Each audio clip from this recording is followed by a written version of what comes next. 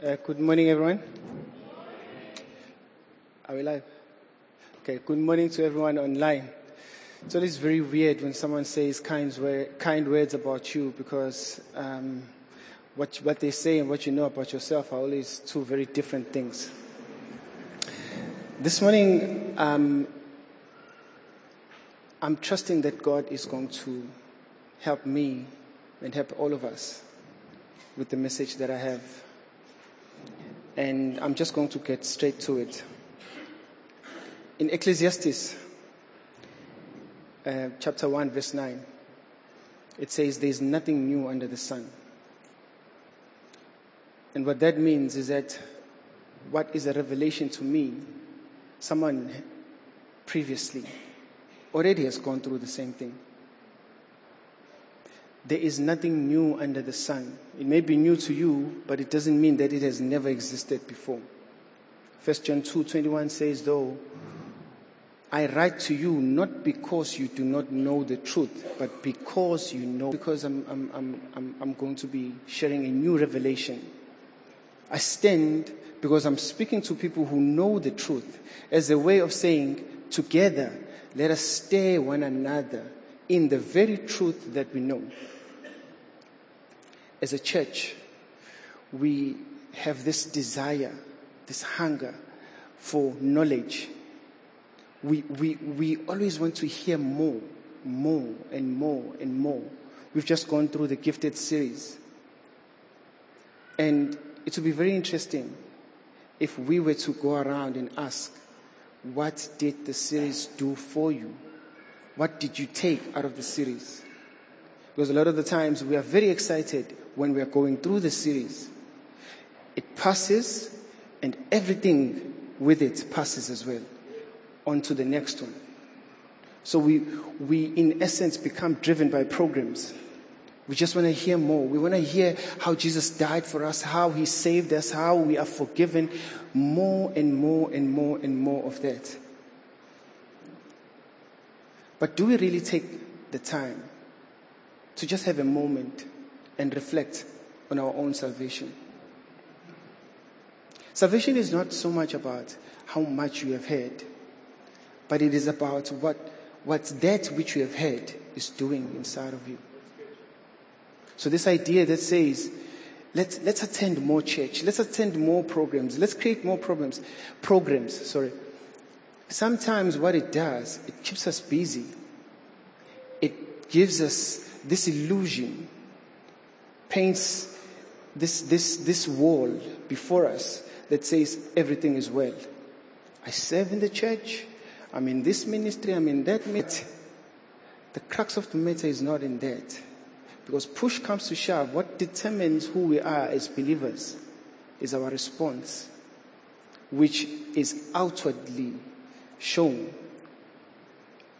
And a lot of the times, that response comes when we are faced with situations. Now, that is when we begin to see all these theories that we have in our heads, whether or not they are doing the work that they're supposed to do. So this morning, the message is just about that. A moment to reflect. A moment to pause, not to rush ahead and say, let's bring in fresh revelation, so-called fresh revelation and these big words and so on, but just to say, let's pause and let's just reflect on who we are as the church. In Romans 12, which is our primary text, Romans 12, verse 1 to 2,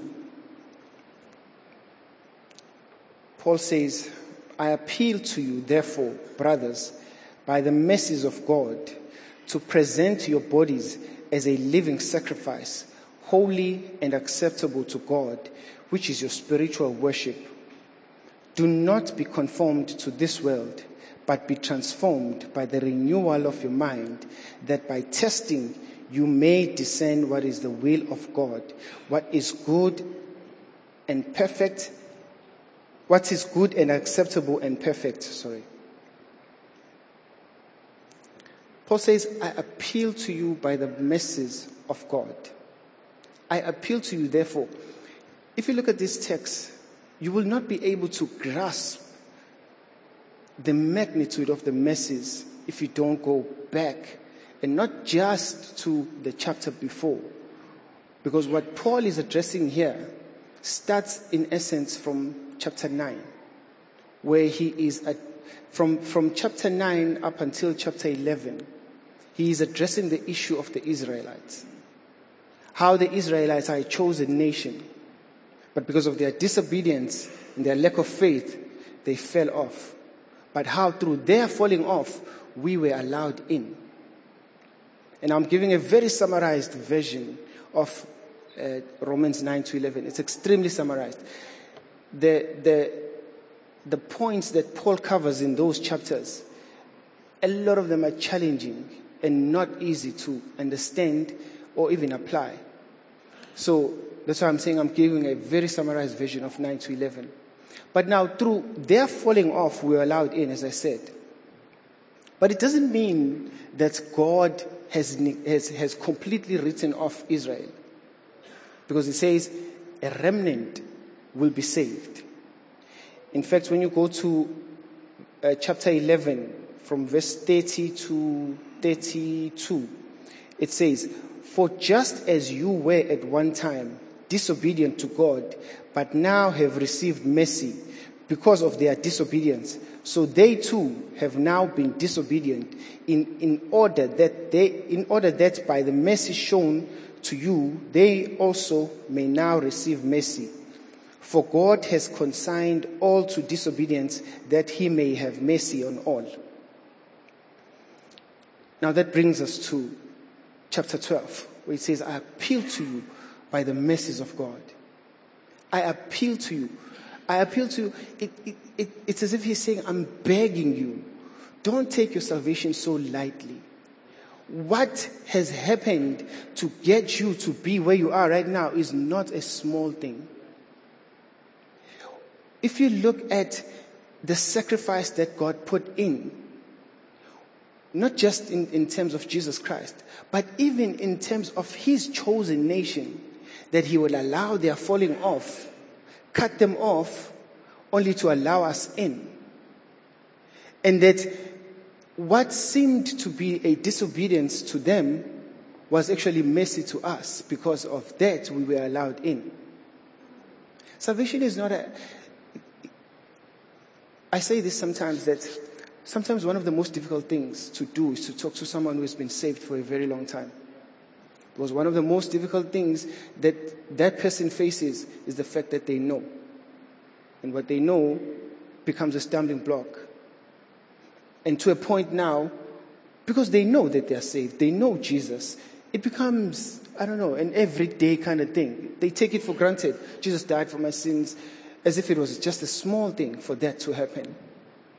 And that's why now Paul begins and says, "Therefore, I appeal to you by the mercies of God, not to neglect the mercy that God has shown us in allowing us in as the Gentiles." And then it says, "To present your bodies as a living sacrifice, holy and acceptable to God, which is your spiritual worship." The word "present" there suggests that there is an active and a conscious response that is required from our side, because we need to present our bodies. If you read the Old Testament, they offered sacrifices as their expression of worship. They offered dead animals as their expression of worship.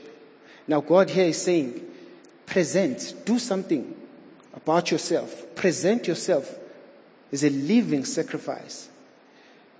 What that tells us is that, number one, God has taken us out of this idea that we have to sacrifice dead animals as an expression of worship.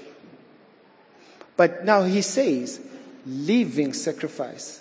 Living in this sense, when you read the text, it's not just referring to people who are living and breathing, because it goes on to say, holy and acceptable. So it's not just any living being that can be holy and acceptable to God. But living in this sense, if you look at it, it also highlights the word living, because it brings us to the idea that our salvation came as a result of that we died in the flesh or to the flesh, and we are now alive to God in Christ. So we are a living sacrifice. Our bodies, our every being is that sacrifice which has to be offered up in that spiritual altar as an expression of our spiritual worship. And then it moves on to saying, do not be conformed to this world, but be transformed by the renewal of your mind, that by testing you may discern what is the will of God, what is good and acceptable and perfect. Do not be conformed. Do not be in harmony. Do not be like the world. Easy to say, but difficult to live out. Because we are in this world, but not of this world. Now the question comes that says, if we understand that we are in this world, but not of this world, how then do we live holy and acceptable lives, not conforming to the world as believers? Where do we draw the line between the world and us as believers? As I said, when you read through it, it's easy to say, but to live out, it's not as easy, because now there are so many things that have come in and disguised themselves as holy and acceptable in the church, that we now as believers, we are given the task that we need to test and check. Because ultimately, we have to find out what is acceptable to God. If you look at it, it says, be transformed by the renewal of your mind. Your mind has to be transformed so that it does not conform.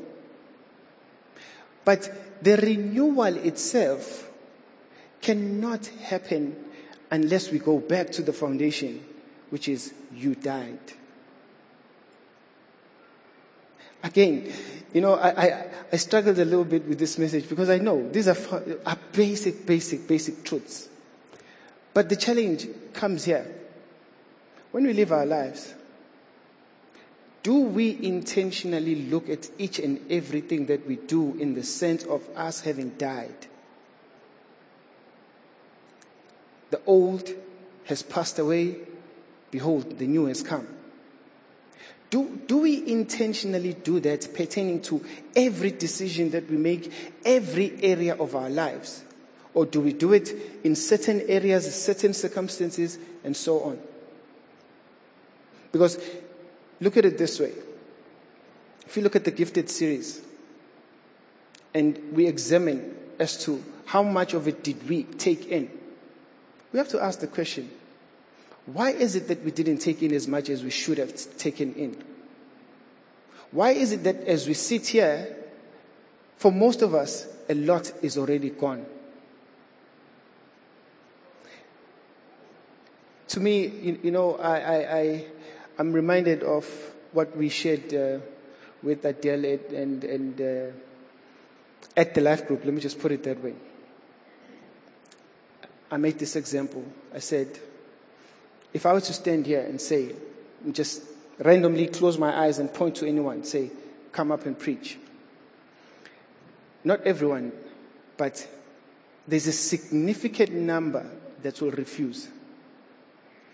And I'm not talking about making excuses that, no, maybe next week they would say, no ways, I'm not doing that. And then you sit down with the person, and then you say, what's wrong? Why couldn't you come up? The most common response would be, I'm scared. But then the scripture says, do not be conformed to the world. Because now remember, the enemy is trying to change that which God has already done in you. In fact, he's trying to reverse it. Because God has moved you from this point to this point, and now the devil is trying to move you backwards, where your thinking and everything is still rooted in the flesh, your understanding, your abilities, and everything. The Spirit comes in to give you life, but the enemy comes in to bring you back to your own strengths. Because now when we examine that further, we say fear. Fear of what? Fear of people. What are the people going to do to you? They're going to laugh at me. They're not going to accept my message. So now we begin to realize that the real problem is not fear. The real problem is something else. It could be that your understanding of who you are as a new creation is shaky. It could also be that you have a pride issue. Because people need to see you in this elevated light. So now when they look at you in this low light and laugh at you, you begin to see yourself differently. So now the enemy will keep you busy with this idea that it's fear, which is okay, because most people fear, even though the Bible says otherwise, but it is okay. Other than if we were to say you have pride. Pride would be more hard-hitting than fear. Pride would push you way more towards change than fear would. So, which means that is exactly what the enemy is trying to do. Keep us at the surface level. Keep us where we're just floating by. We can see that something is not right. But for some reason, we just don't want to drill down to the core of the problem and address and deal with the problem. We just want to be okay coming to church, coming to life group, coming to all these programs. Because the programs, the church, the everything give us this sense of belonging, sense of righteousness. But the Bible says, by testing. It doesn't say by attending. It doesn't say that by believing. It says by testing. If I can just go back a little bit. If you read Romans, I think it's chapter 9. It addresses the issue of the children of God. Abraham was made a promise. Let me just put it that way.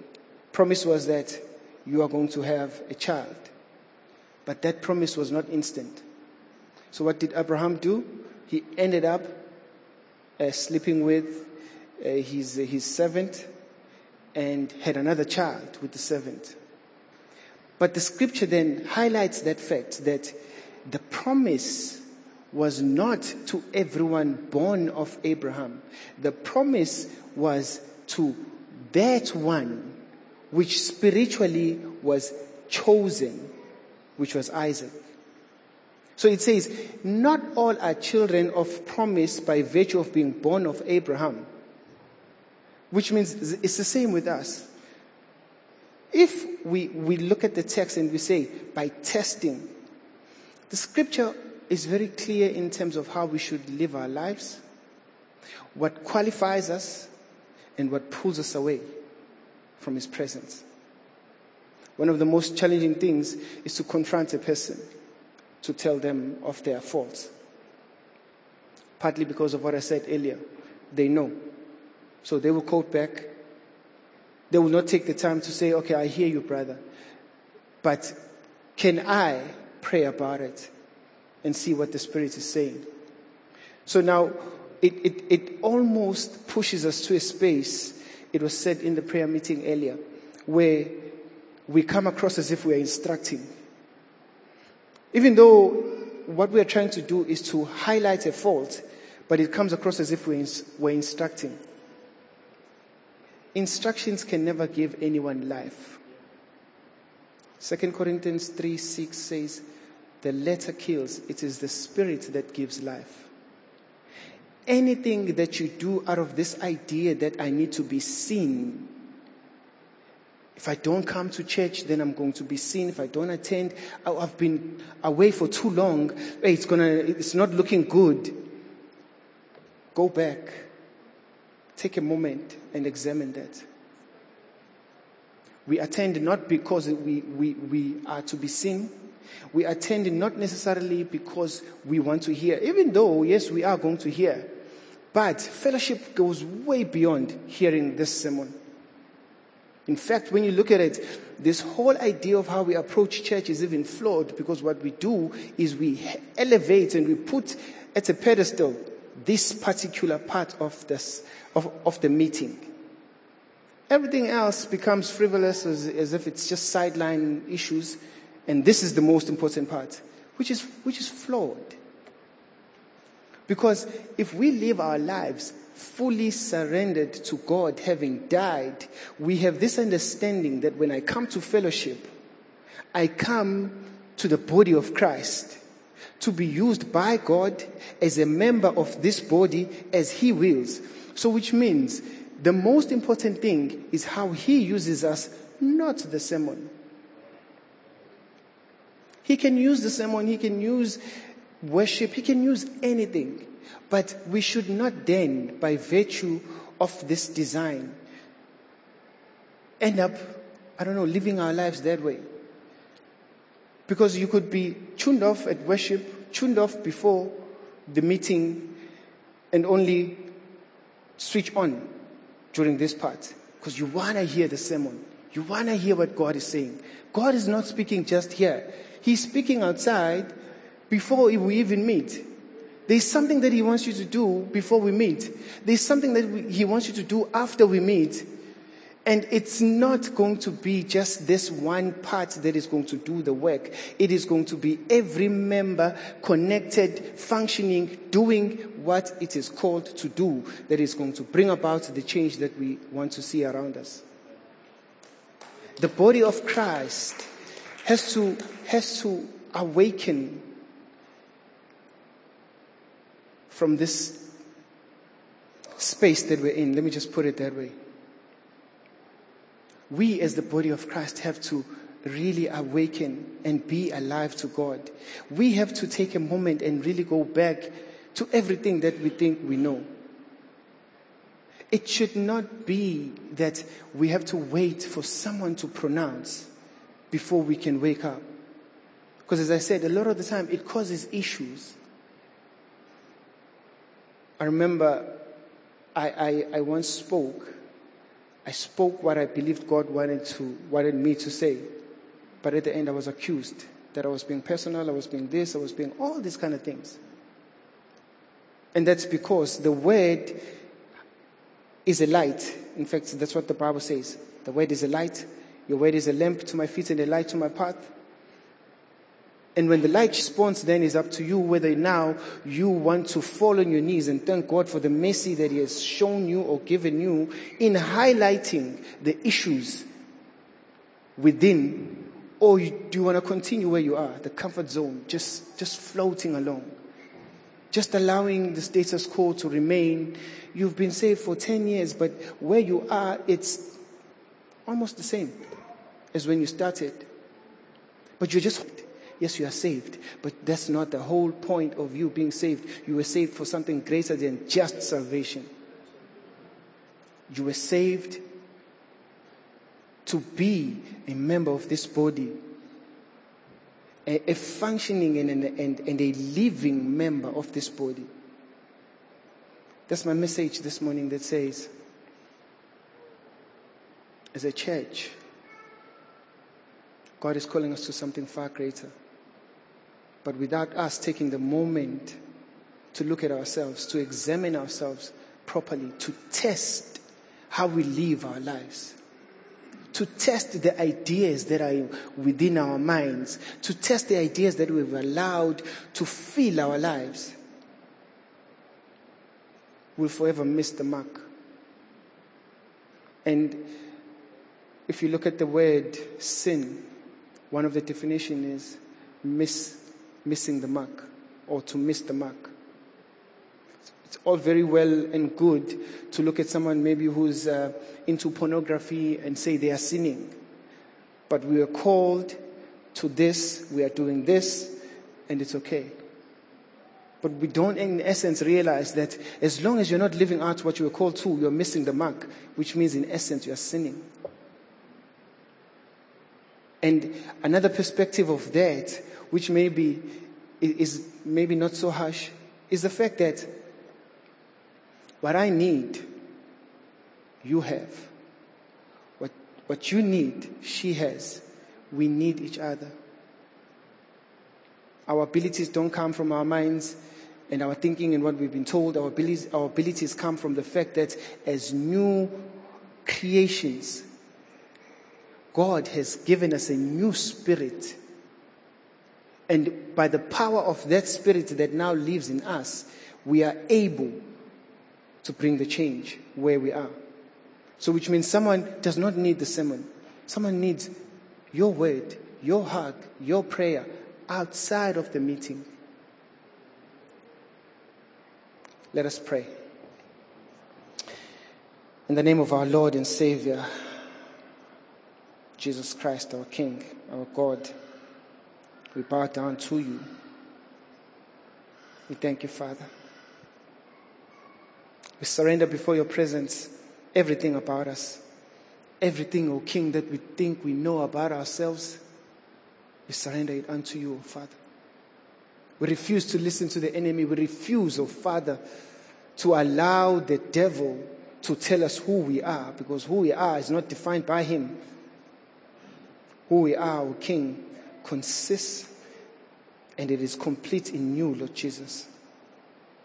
This morning, my King, I'm just praying that by your Spirit, O Father, as we walk out of here, let us not walk out of here with the mind that, come next Sunday, I want to hear another sermon, but let us walk out of here with the mind that says, this week I'm just going to take a moment. I'm just going to sit down. I'm just going to look at my life, and whatever you highlight, O King, I'm ready, I'm surrendered, ready to do your will. In Jesus' name, amen.